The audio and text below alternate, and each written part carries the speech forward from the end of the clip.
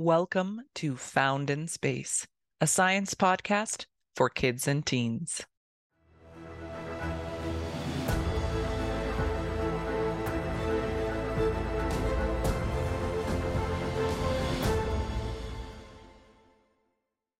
Lily asks, how did the Milky Way form? So this is a splendid question. Thank you, Lily. Let's go ahead and explore this. So first of all, what's the Milky Way? So you may have seen the Milky Way before. We're part of it. But at night, if you go somewhere where it's very dark, you can't do this in a city where there's lots and lots of light. But if you go out to the countryside and it's a nice clear night without a lot of clouds, you look up into the sky, you'll be able to see thousands of stars. But there's a region that you'll see, and this stretches like a path across the sky from one horizon to the other, where it just looks like there's a lot more stars. The sky's more crowded there. It's full of stars, and it kind of looks a little fuzzy. And this is the Milky Way. Now, to the ancient Greeks, they thought it looked kind of like somebody spilt milk across the sky, which is where the name Milky Way comes from. But different cultures all over the world have had lots of really different and fun explanations and stories and myths about what the Milky Way is. Actually, one of my favorites was a speculation that some of the ancient Greeks had, was that the Milky Way was a previous path that the sun had taken through the sky. I thought that was a really clever idea, right? Now, today, we know that what the Milky Way is it's actually our galaxy. So galaxies are huge, huge collections of lots and lots of stars, lots of planets and black holes, and clouds of gas and dust, and probably the stuff that we call dark matter. So you could think of galaxies kind of like forests or like cities in space, where most of space is empty. But there's areas that are denser. There's areas where there's a lot of stuff compared to all that emptiness that's held together by gravity. Now, when we think of galaxies, normally we think of this sort of spiral disk shape.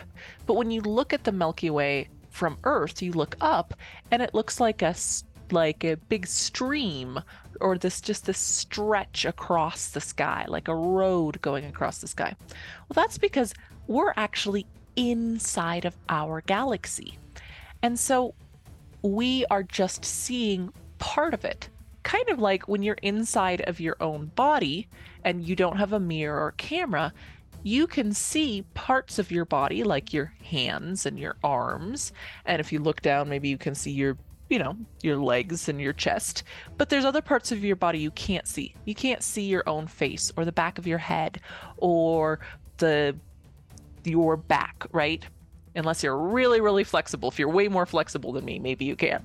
But the point is that there's a lot of ourselves from the inside that we can't see.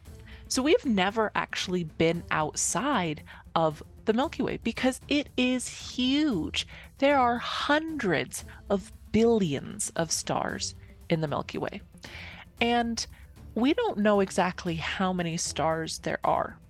Some estimates have as few as 100 billion, some estimates more like 400 billion.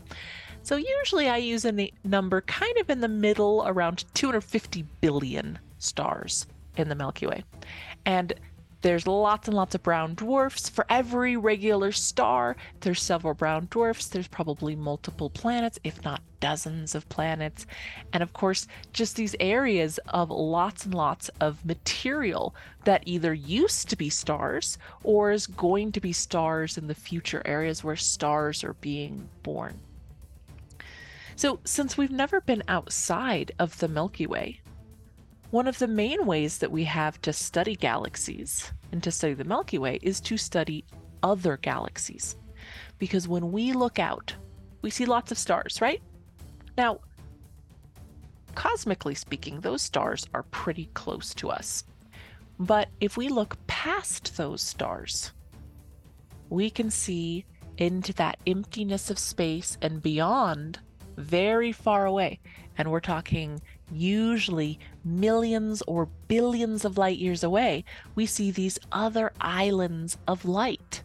You could think about them as other cities or other forests full of their own stars and planets and black holes and all of that stuff. And when we look out, we see hundreds of billions of these galaxies. There's a few you could actually see just with your own eyes. So if you're in the northern hemisphere, you'll be able to see Andromeda Galaxy. And if you're in the southern hemisphere, you'll be able to see the Small and Large Magellanic Clouds, which are actually other galaxies, which are quite close to our galaxy. Most of them, though, really, really far away.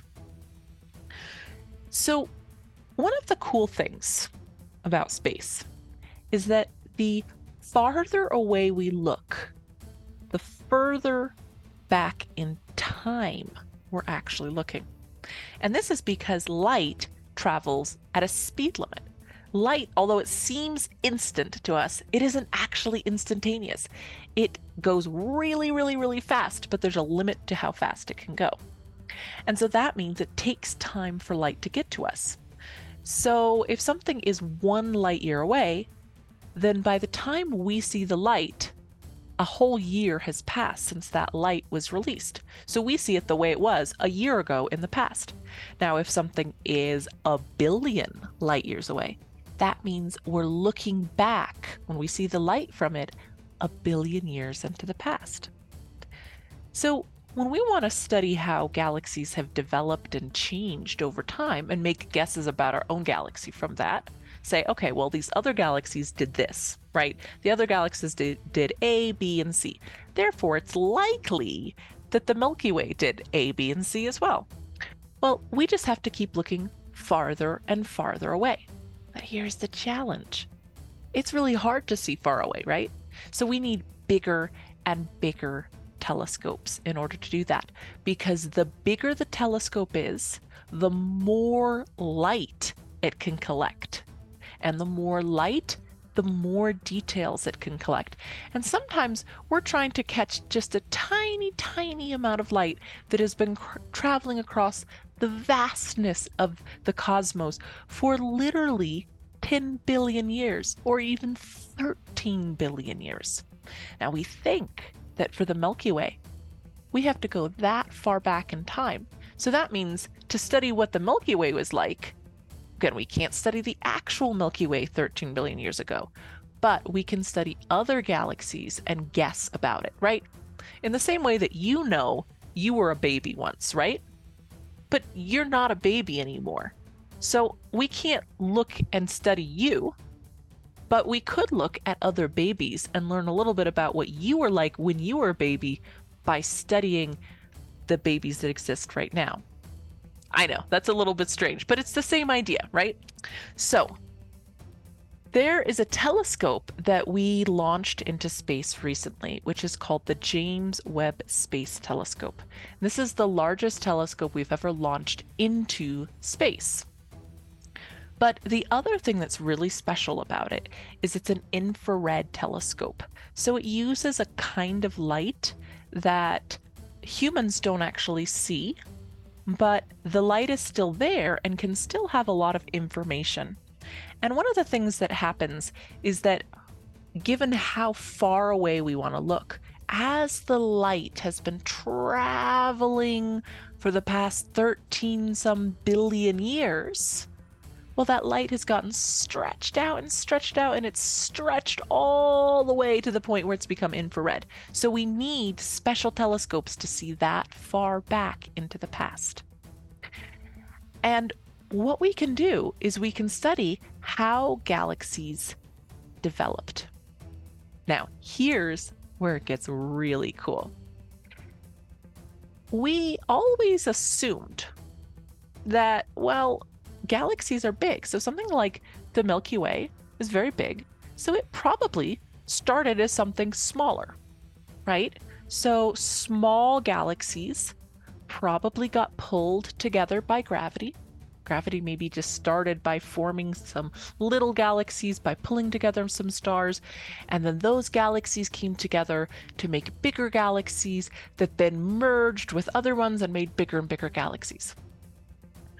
Well, we made a discovery with the James Webb Space Telescope that shows some really, really big galaxies that formed very quickly in the universe. So shortly after the Big Bang, there were these really big galaxies. And because we found those, that suggests to us, so it makes us think that maybe we are wrong about how galaxies form. Maybe big galaxies don't form from little galaxies merging together into bigger and bigger galaxies, because we've found examples that are too big for that exist way too early on.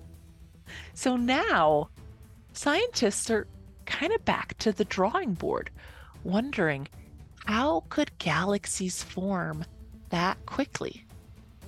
So one idea is that when the universe was young, everything was closer together. The universe has been expanding and expanding, and there's been more and more space being created, more and more space between things. But if we go back into the early days, everything was a lot closer together. And probably there were areas where there just randomly was just a little bit more stuff, right? If you ever try this, if you are playing outside and you pick up, say, a handful of sand or dirt or something like that, and you throw it up. Now make sure you don't do this into the wind because you don't want to get it into your eyes or someone else. So you throw it where nobody is and watch how that sand or that dirt falls onto the ground. Randomly, you'll see that there's some spots that got a little bit more dirt and other spots that didn't get quite as much. It's just a little bit kind of clumpy. Most of it is spread out pretty evenly, but there'll be some clumps of more dirt and some clumps of less dirt. Well, we think that maybe stuff, just matter, was like that in the early universe, that there were just areas of more stuff. And that stuff eventually became stars and nebulae and black holes and things like that. And gravity held them together. But Lily, right now, this is one of those areas that we're exploring and looking for answers in. And as we get bigger and better telescopes and more smart minds thinking about these problems, we learn more. And so maybe we'll have to come back to this conversation in 5 years, and maybe we'll have a different answer. In 10 years, maybe we'll have even more information, and we'll be able to say with more certainty how we think the Milky Way and galaxies developed way, way back in the beginning of the universe. So thank you so much. And thank you everyone for joining us here on the podcast, learning about space and science together. If you have any questions that you would like us to talk about or any topics you'd like us to talk about here on the podcast, please have your folks send it in to the email in the description. And as always, my friends, I hope you have dark skies and remember to stay curious.